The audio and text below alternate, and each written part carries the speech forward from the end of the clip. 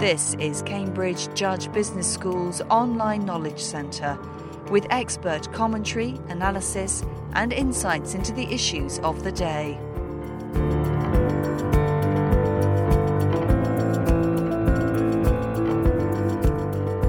Work-life balance, vulnerability and the humility to be able to say help were among the wide-ranging issues raised by Lord Dennis Stevenson in his introduction to the Cambridge Leadership Seminars. He told his audience that he had no preconceived agenda for the series. He invites various friends who all have the same brief for their appearances. That instruction is to imagine that they will die at midnight, surrounded by family and friends who've gathered at the bedside. They have 20 minutes in which to list the lessons learned in their lives before the clock hits 12. Lord Stevenson's hope is that by the end of the seminars, not just the audience but also himself will take valuable lessons from the guest speakers as they address specific business-related issues. The areas that in the past students have found quite helpful are, first, the need to have a balance in life. Which doesn't mean to say you don't work like a dog and you don't have real ambition, but need to be sufficiently balanced in your attitude and your values that you can take the ups and the downs in life. Second, I hope we'll have had serious debates about so-called work-life balance. How, should we say, we have two parents, both of them are very ambitious and very good and have children, how they can actually end their days in 100 years' time, which probably will be 100 years, actually feeling they've done the right things by their children, they've done the right things by their lives. Another area that we've been exploring in recent years is attitudes to money.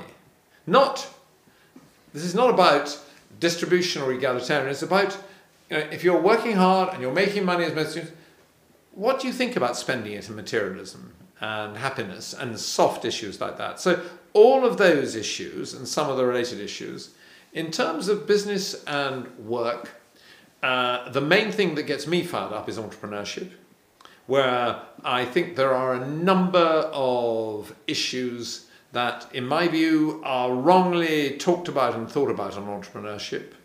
Too many people think about entrepreneurship as saying, hey, I'm going to be like Bill Gates. Actually, very, very few of us are going to be Bill Gates. Perhaps we don't want to be Bill Gates.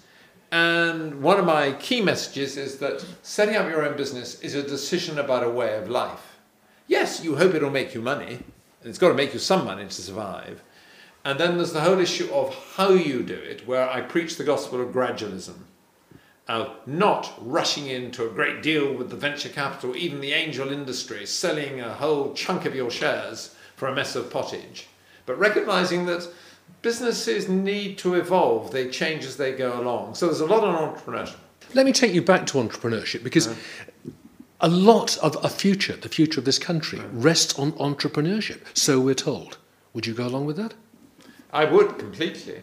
When I set up my first business when I was 25.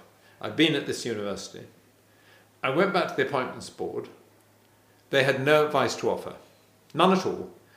Faint feeling of disapproval, and I'm afraid I'm very old. This was 40 years ago. I've got a feeling now that that is not the case. I haven't tried, and things are much better. If I look at my children's generation, far more of them are setting up businesses. So it's starting to happen. It has started to happen. And I'm very optimistic about the establishment of new businesses. And without a doubt, it's a large part of the future.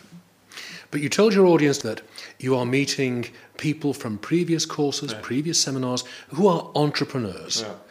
Do they all come along to knock at your door, and do you encourage them all, or do you say, now hold on, that is not going to work?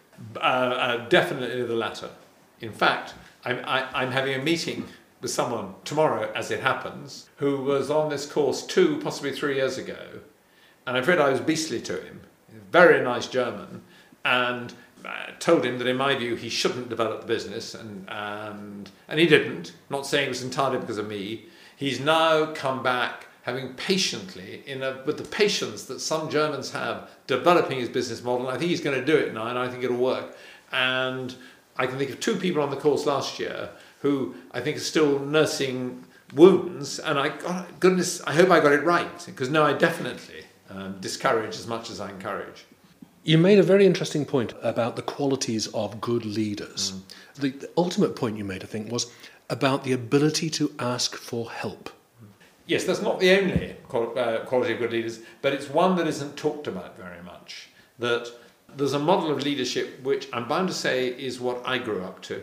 And I learned rather painfully through my mistakes that it wasn't right, which is the leader must never show any weakness. He must be up front leading the troops and they follow behind him over the barricades. And of course, if you're a leader and you come into the office crying every day, not many people are going to follow you. But if you've got a team of people you're working with, and if you're dealing with difficult problems and you say, I don't know what to do about this, or how do I handle this, or even I'm a bit scared by this. First of all, it makes you feel better, it does me. Second, guess what? Quite often, people working for you, not necessarily the most senior people, will have a better idea.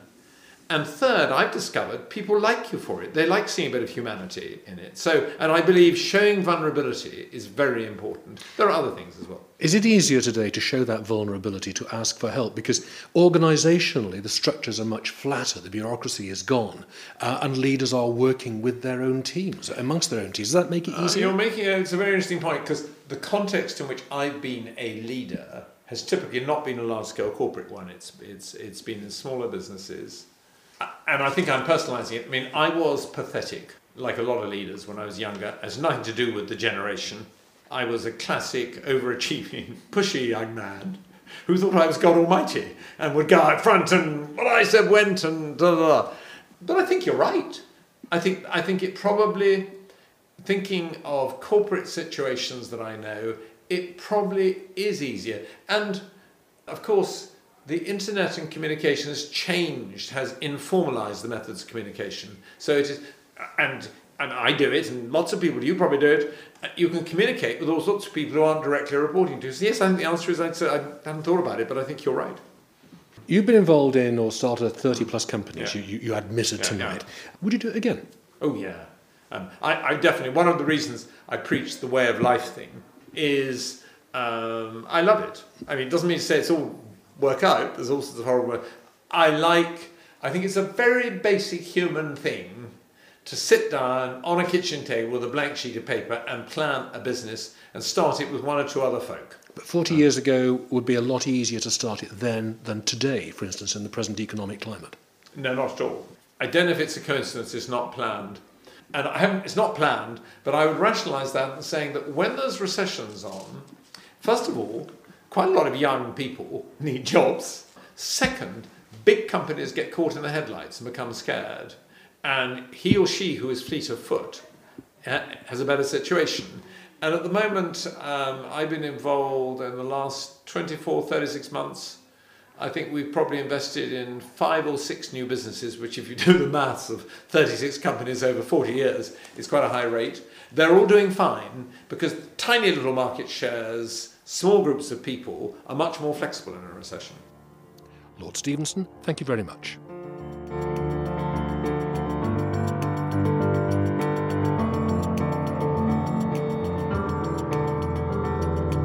This programme was produced by the Cambridge Judge Business School as part of its online broadcast series.